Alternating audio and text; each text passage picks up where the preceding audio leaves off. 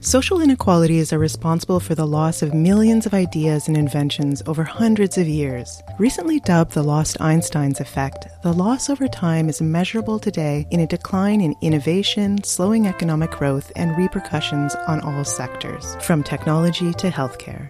The gender gap among inventors affects what gets invented and consequently who benefits from innovation. Desautels Faculty of Management professor John Paul Ferguson investigates the question of whether members of specific social groups may be more likely to patent inventions targeted towards their own group's needs and interests. He and his colleagues at Harvard Business School and the Universidad de Navarra in Barcelona share their findings in a research paper titled "Who Do We Invent For? Patents by Women Focus More on Women's Health, but Few Women Get to Invent," published in the journal Science. Using an algorithmic tool to examine U.S. biomedical patents filed from 1976 to 2010, the researchers found that although fewer women engage in commercial patenting compared with men, their discoveries and related patents are more likely to focus on women's health. While representation in the fields of science, technology, engineering, and medicine has increased in recent years, the inventor gap is made clear by this research that when women engage less in patenting and invention, what gets invented is affected. Welcome to the Delve podcast. Delve is the award-winning thought leadership platform of McGill University's Desautels Faculty of Management. You can find Delve at delve.mcgill.ca and most podcasting apps. For this episode of the Delve podcast, I'm your host, Robin Fadden.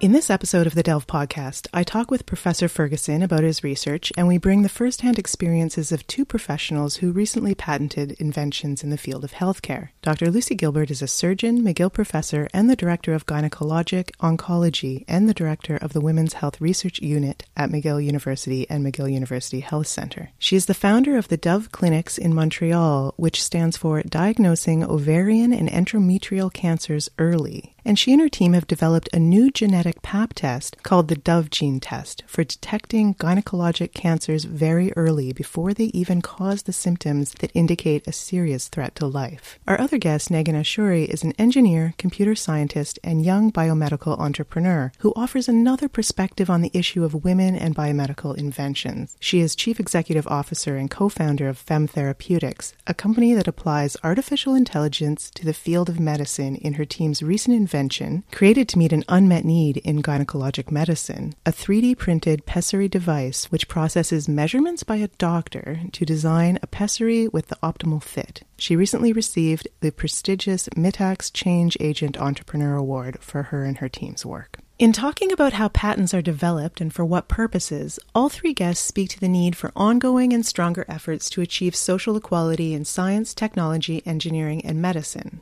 We look at where and how that change is happening today and what can be done to further support invention-based entrepreneurship by women, specifically in healthcare, that has the potential to change not only women's lives, but to change what gets invented and by whom in the near future. Since John Paul Ferguson's research is the main inquiry that we're exploring today, I'd like to start with him. Can you tell us about what sparked this research?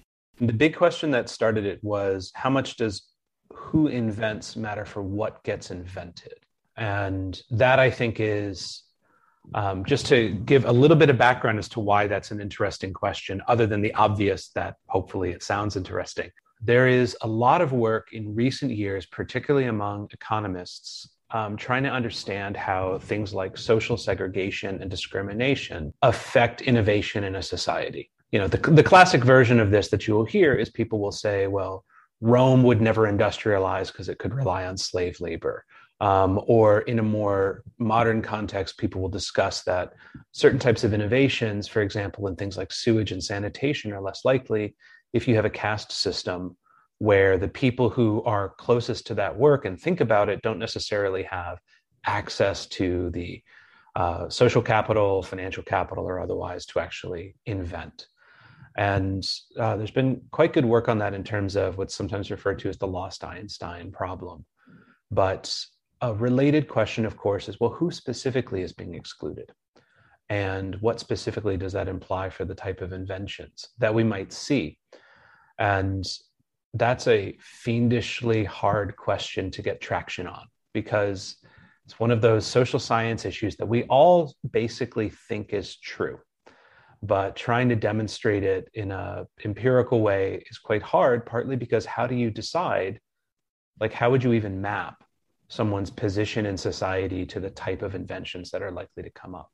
Part of the idea of focusing on men and women in biomedical research was that, as complicated an issue as it is to address, compared to something like social class, race, or otherwise in various fields, this one felt more straightforward, which is by no means to imply that it is straightforward, but in a relative sense, we thought we could gain some traction by looking at this particular area.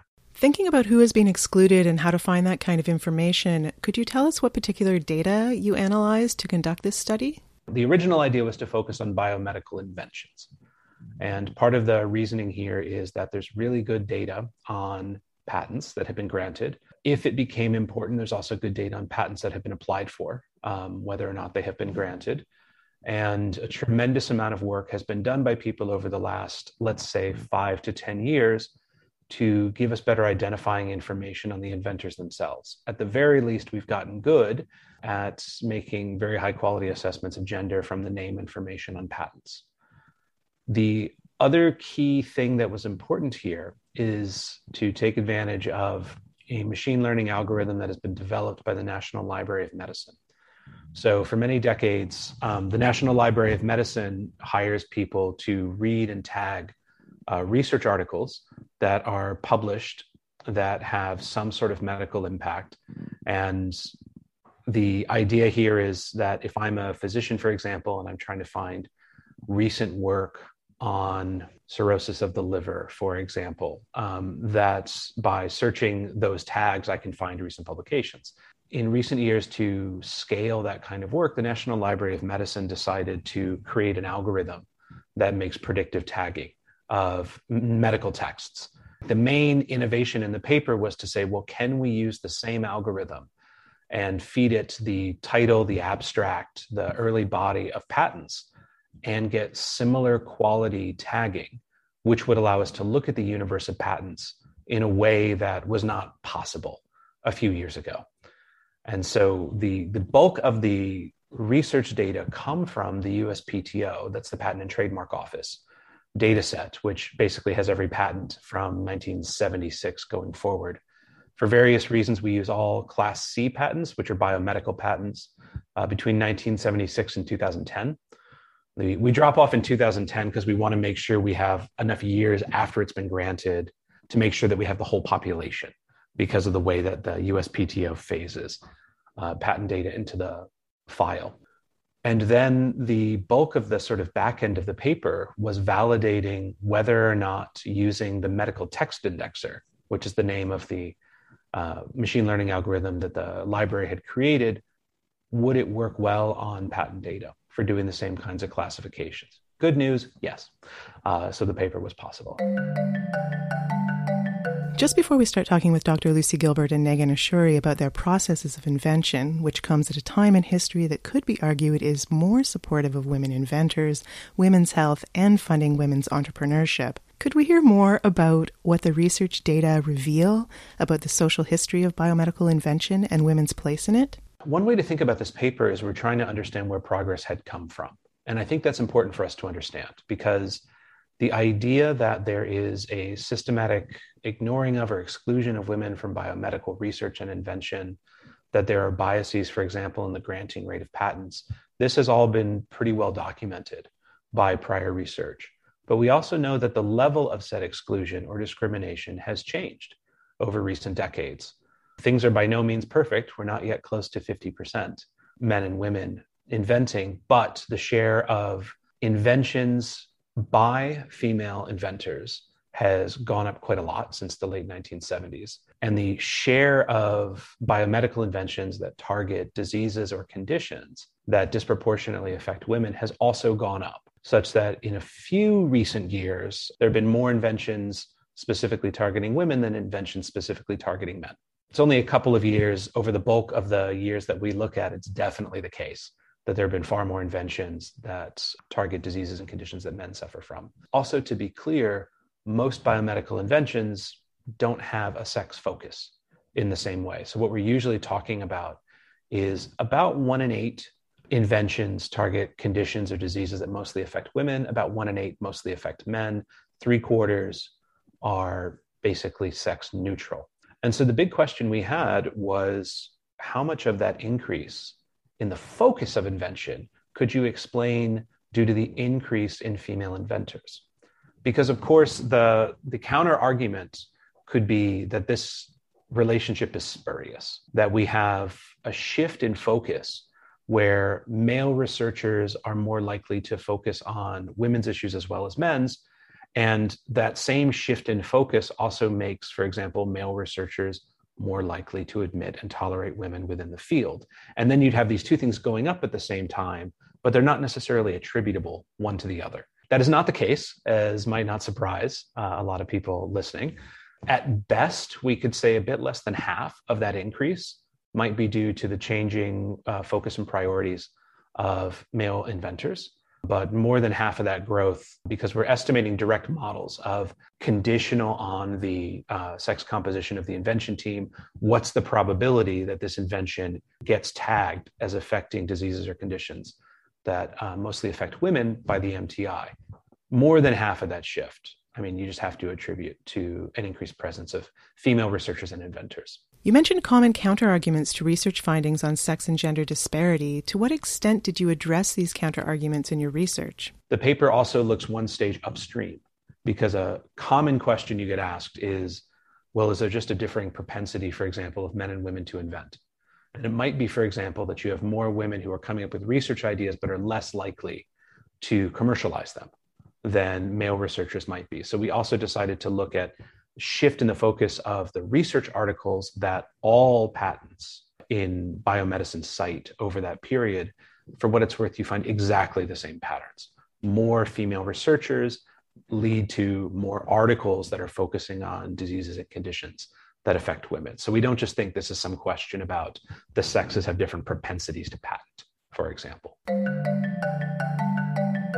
It's heartening to hear that your data back that up, adding to other data that show the same findings. Now, to shift from data to the patent holders themselves, I'd like to welcome Dr. Lucy Gilbert to the Delve podcast. Your career is focused on women's health. How did you identify the gaps in women's health patents that led to your invention of the genetic Pap test Dovegene? Because as John Paul has alluded to, and I'm sure you've experienced, these gaps definitely exist. To be truthful, it didn't take detective work or intelligence, because this problem just stares at you. The fact that women die of these cancers, the cure rates haven't changed for ages. You have to be insensitive not to see it. So the cure rates for ovarian cancer, the high-grade serous ovarian cancer, the high-grade serous endometrial cancer are as it was when I started medicine. It's an obsession with me, because if we don't address this, it would be negligence. So that's not subtle, it's not nuanced, nothing. It's a big problem. So I started not with an invention. I thought just applying ordinary principles of medical practice, access, and things like that would solve the problem. So in 2008, I started the Dovey Clinics, which is starting clinics that were free, fast track, didn't need a referral, because we think very traditionally, this is because there aren't enough GPs, there are not enough gynecologists, women don't know about this problem.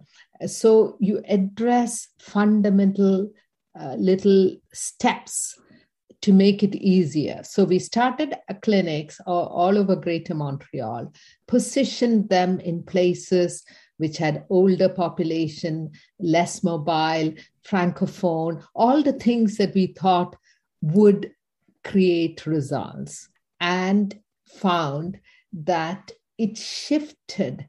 We published it in Lancet Oncology, and our finding was that it shifted the proportion of people diagnosed in unresectable stage 3 and 4, but did not increase the proportion of women diagnosed in stage 1 and 2 of these cancers. What I'd like to emphasize about most of the solid cancers is if you find a cancer when it's confined to an organ, by removing your organ, your chances of curing are substantially higher. But once the cancer goes and sticks onto the large bowel, small bowel, liver, spleen, diaphragm, then you are lost. And that is how patients come to us. That's how patients were coming to us when I started my medical career in the early 80s. And that's how patients come to us now. And this is what was getting at my soul. It just made you feel so important. So we set up these clinics and we thought we were going to make a great deal of difference in 2008 and found that it didn't. That's when you knew using what is available already won't cut it. You have to invent. I don't want to speak for too many women or medics. By nature, there's so much to be done that we don't want to put half our brain aside to invent. You just want to get things right, which can be got right. But now I knew, no, you have to come up with something new and different. I took my cue from cervix cancer. In the 60s, cervical cancer was the second highest killer of Canadian women, and now it's 16th. In the whole of Canada, 420 women die of cervical cancer, and that number dies in Montreal from ovarian and endometrial cancer. So, and why did we make this huge leap in cervical cancer? By early detection. Then you knew you have to do early detection. And we knew that our traditional thing, your blood tumor markers, imaging, which we were trying and looking at it from this angle, is not going to make a difference. You have to come up with something totally new, totally different. And so that Pap test worked for cervical cancer, but it won't work for this cancer because it requires identifying a cancer cell in a slide. While this cancer spreads like icing sugar, when the tumor is so tiny, that's when you needed to use an upstream. I'm going to borrow from JP's thing. You needed to go upstream, the very beginning of cancer, which is cancers are genetically driven, mutation driven. So early in the process of cancer, we looked at the mutations that were implicated in ovarian and endometrial cancer and looked for this mutation in a Pap test as opposed to looking for a proper cancer cell in a Pap test. So that is where the DOVE gene study came from, and it stands for DOVE is detecting ovarian and endometrial cancer early using genomics. Dr. Gilbert's experience today and over time, well, a sample of one, illustrates Professor Ferguson's findings, including the fact that today more women are inventing and that they're patenting tests, devices, and other inventions for women's health. We're going to bring in the voice of young entrepreneur Negin Ashuri now, who just a few years ago took part in a surgical innovation program run by McGill, Concordia, and ETS universities here in Montreal. That program was designed to bring together people with business, technology, and medical backgrounds. Negin's team investigated gynecology, looking at surgeons' unmet needs in the hospital environment, from emergency rooms to operating rooms to clinics. Negin, what was the experience in this program that sparked you to found Fem Therapeutics and embark on the process of becoming an inventor and patent holder? How we found Fem Therapeutics, it was really interesting. So I came here in Canada in March 2018. And my study started in September 2018. So we were seeing if surgeons need something that they don't have, if we can find something that can help patients. And surprisingly, in the field that we were, gynecology, the technology there was surprisingly underdeveloped. And we literally saw how surgeons are using tools and the technology isn't developed that much in compared to other fields of surgery. We were seeing in the operating rooms that lots of women come for a surgery, which is called hysterectomy, to remove their uterus.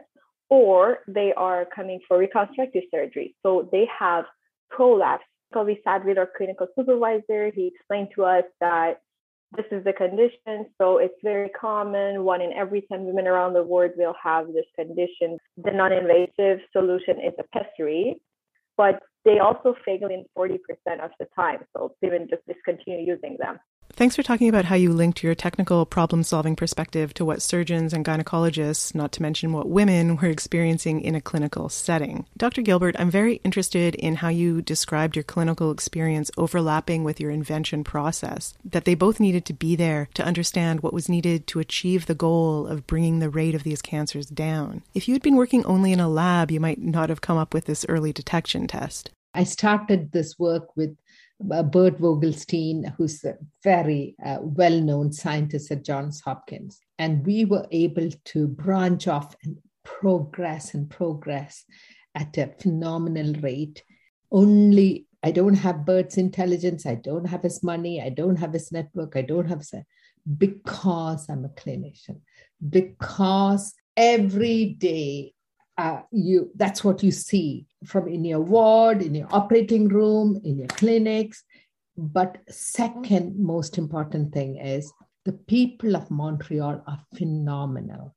They just take part in research. So I know that when we started, we had so many hospital, big centers in the US, MD Anderson, Sloan Kettering, huge centers together. And we contributed the most patients because women want an end to this. For example, in the US, they'll fly into these big centers and then they go off. So you don't have the follow-up. You don't have that interest. Here, there's a community that thinks enough is enough, and we are going to make a difference, which is why we can do this without, as I said, a fraction of the resources.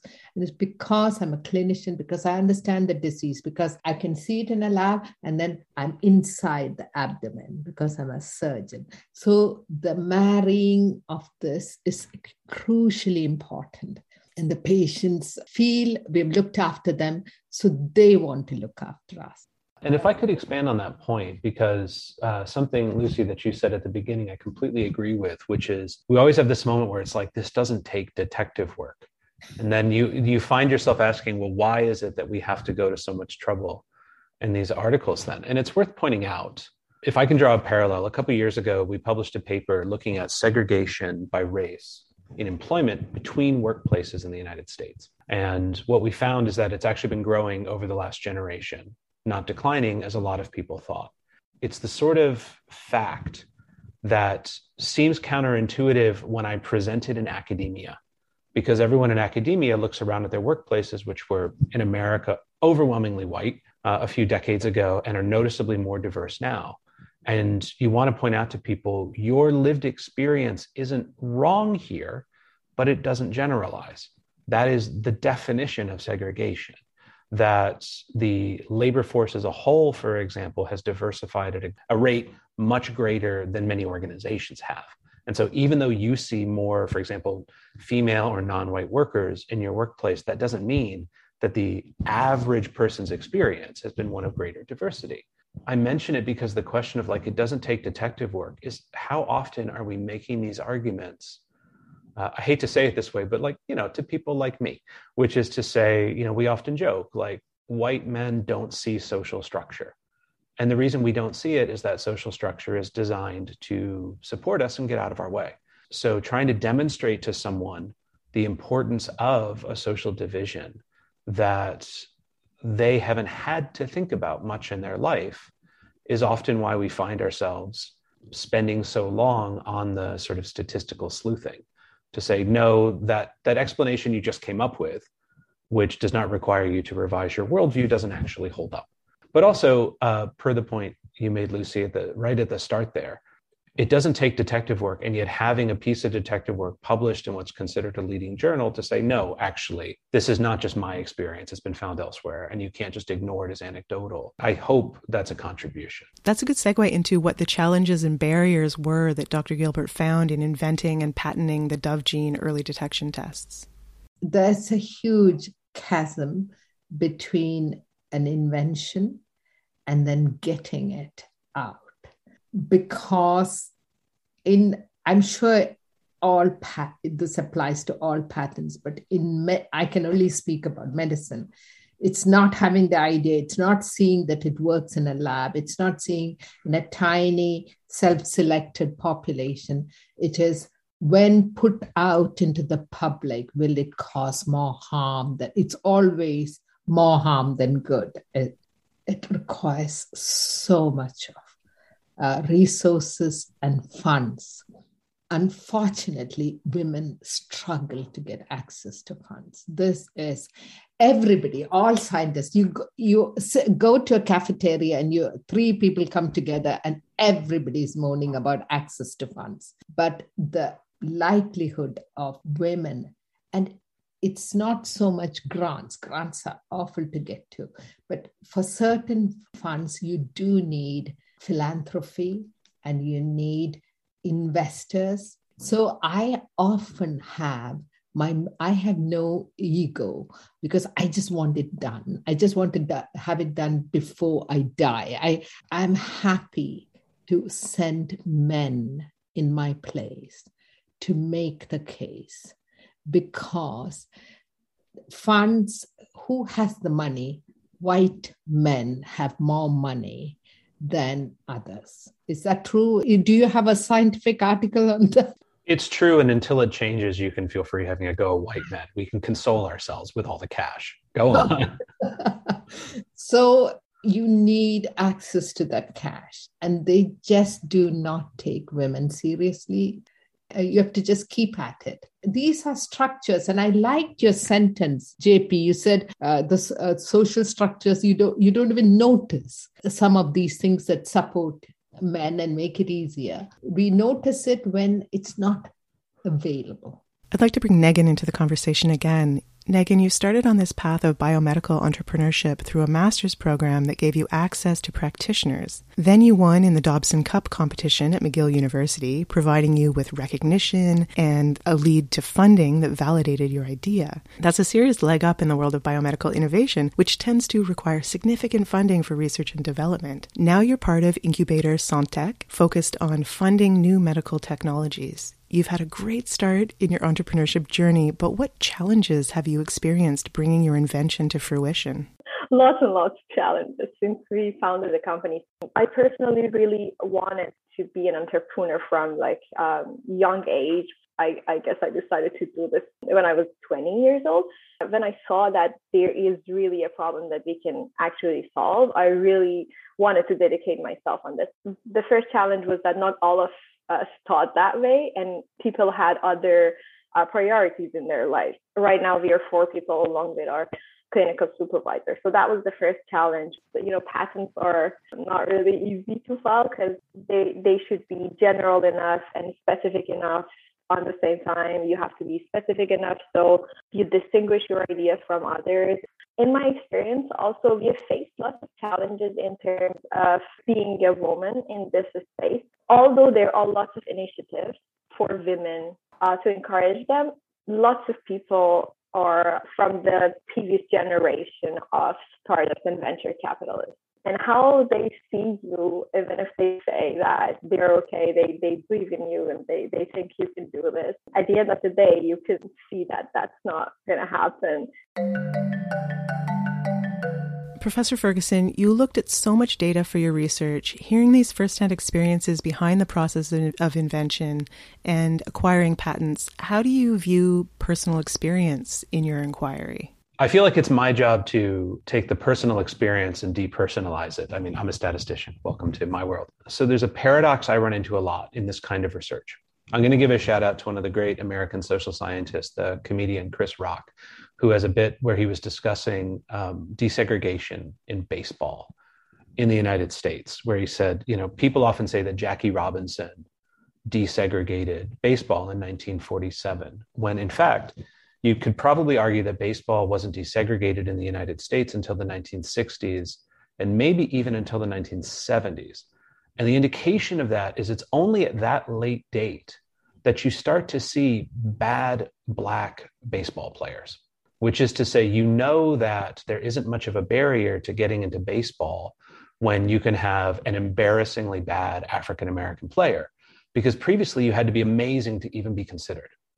And I bring it up because it shows up all over the place that people treat the high performance or the extra institutional incentives that have been put out for a particular group as a sign that that group faces no hostility. And it's just bizarre because, so I know when this article was published, there were people on Reddit pointing out just a hair defensively about how welcoming STEM is to women and how many scholarships there are for undergraduate majors who are women and who want to major in STEM fields and so on.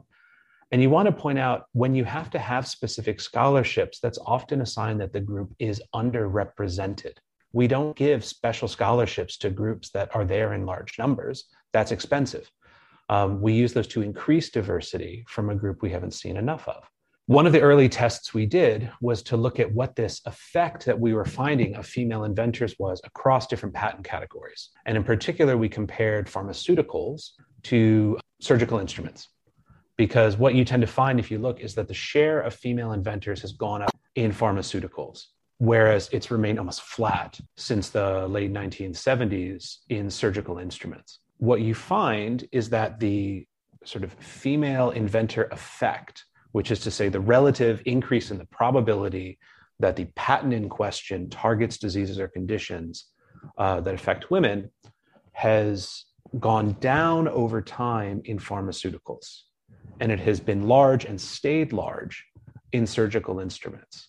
And the argument we make in the back material of the paper, because there has been a shift where pharmaceuticals have been more welcoming to women researchers over recent decades, you also find that male inventors are more likely to look at issues that affect women. And so the difference between the sexes has tended to go down in pharmaceuticals, but it's really telling that in surgical instruments, the inventor share has stayed relatively low and the female effect has stayed relatively large. With the female inventor effect in mind, did your goals ever change in the process of your experience developing and patenting the Dove gene test? Did you run into anything that made you need to alter your goals?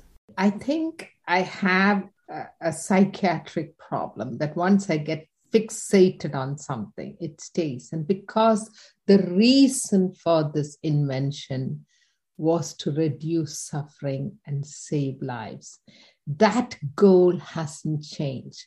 So no matter what has been thrown at me by way of difficulties, and I've been advised to change tack a little to make something more possible, I haven't. My goal, I started literally with the end. The end had to be, there should be a test that's available to all women, regardless of ability to pay. And it should have a high false detection rate and very low false positive, because you don't want to be doing unnecessary surgeries. So this was sacrosanct. And if this is sacrosanct, all the problems that come up didn't change, because right from the beginning, which is why we parted ways with my US colleagues, is because we want it reimbursed. And to have it reimbursed, it has to be below the magical number of $500. That was not a priority for some other groups. So if you start with those basic principles, the goal hasn't changed. There are steps, extra steps that are coming on because of this, but that goal is it. You have to have a test. It has to be universally available. It has not to be so expensive, because there's no point having a super duper test that is available to a fraction of women. Again, that speaks to the systems and structures that are in place already and that you have to work within. And it sounds like you have to fight pretty hard and work with the right people to achieve your goals. What do you think needs to change for more women to become biomedical inventors and patent holders? I think it is, JP alluded to this, to say to some kind of positive discrimination. Of course, that gets people's backs up because you think you want the best invention, you want the best people, but it's not a level playing field.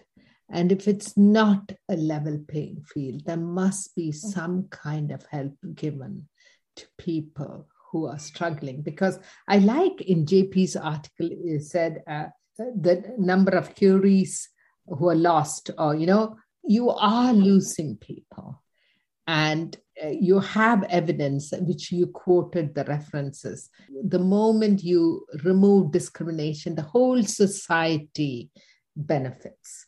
So sometimes you'll get it wrong by, but then I think it's a small price to pay. When it comes to investors, that is the huge, huge, huge gap, really. How can one set up something that is women friendly would make a difference? I know so many colleagues in sciences who can't get any help for the invention. So I'm the lucky one. Let me talk about this a little bit from just a research perspective as well. There is a long tradition of research looking at both sides of this in the sense of who becomes a STEM researcher, but also who gets patented. And if I may toot the horn of my own group within Desautel, within the organizational behavior group, for example, my colleague Brian Rubineau has been part of multiple studies trying to look at the pipeline through universities and so on for STEM graduates and where women are lost in that pipeline and why. Because we often find at the level of declaring majors and so on, there's a gender gap, but it's small. And by the time we get all the way through, of course, we see a heavily biased field. That bias has shrunk in recent years, but of course, it's still large. We have a sense that we think that diversity of researchers and inventors is, among other things, important for the researchers and inventors themselves, because we do not want to close life and career opportunities off to people because of the accidents of their birth. And I perhaps obviously endorse that view. And yet, the question of what is the larger impact of the pool of researchers or inventors is something that's very hard for us to look at. For what it's worth, one of the reasons why people don't tend to look at that is when you're trying to study the likelihood of a patent being granted or someone graduating and staying in a field, you do everything you can to control for everything except their sex. And in those cases, by definition, you have people who are researching and inventing the same ideas.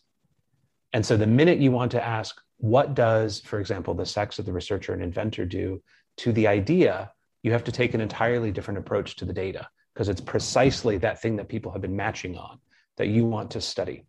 And it's important to make the argument that what gets invented needs to be focused on as well, because otherwise you can be in a situation where you say, look, it would be nice for those women if they have those opportunities, but as a society, we are left the same because these things would be invented anyway. And so much of our work has been just to try to say, no, there's a societal effect, completely independent of the careers and opportunities of the people involved, that you have to pay attention to. And so often when the question becomes, what are your recommendations? Our recommendations are the same as many of our colleagues in the sense that, this isn't something you solve at the level of what people choose to study or research. It comes at the level of what opportunities do they have to become researchers, to become inventors, and to have those granted. We're kind of, running back up an interference for our colleagues and saying that this is another sign of why these things are so important. And so often these are things that are solved through educational policy. They're solved through paying close attention to if we see bias at the patent office and so on. It's very much going to the next level of saying we need more representation. We need beyond that. Representation is only step one. So my final question to all of you in light of this research and what we've talked about today is, what makes you optimistic about the future of biomedical innovation and what will be invented in the future? Progress does not guarantee progress. Again, a lot of my previous work is on how employment desegregation has moved backwards in certain ways in the US. So I'm not someone who believes in the automatic upward march of history. Let's put it that way. I am more encouraged by social protest around these issues generally than I am by observed trends within the specific fields, which is to say, because those trends are easier to reverse if there isn't broader social change. And then I'm more encouraged at the level of, I would care about more like university admission statistics and graduation rates. And then I would look at things like publication rates for research articles. And only then would I start to feel more cautiously optimistic about invention rates. Now, for what it's worth, we have seen the graduation rates of women in STEM fields increasing in recent years. We have seen their contributions in terms of published research articles have grown over the decades, and we have seen the invention rate increasing. And so I have grounds for optimism in the sense of whatever has led to those increases, if it continues, that's a good thing. Again, we are left with the question, and this is one of the things that we couldn't cover with the data that we have, is how impactful are those inventions by women inventors relative to those by male inventors?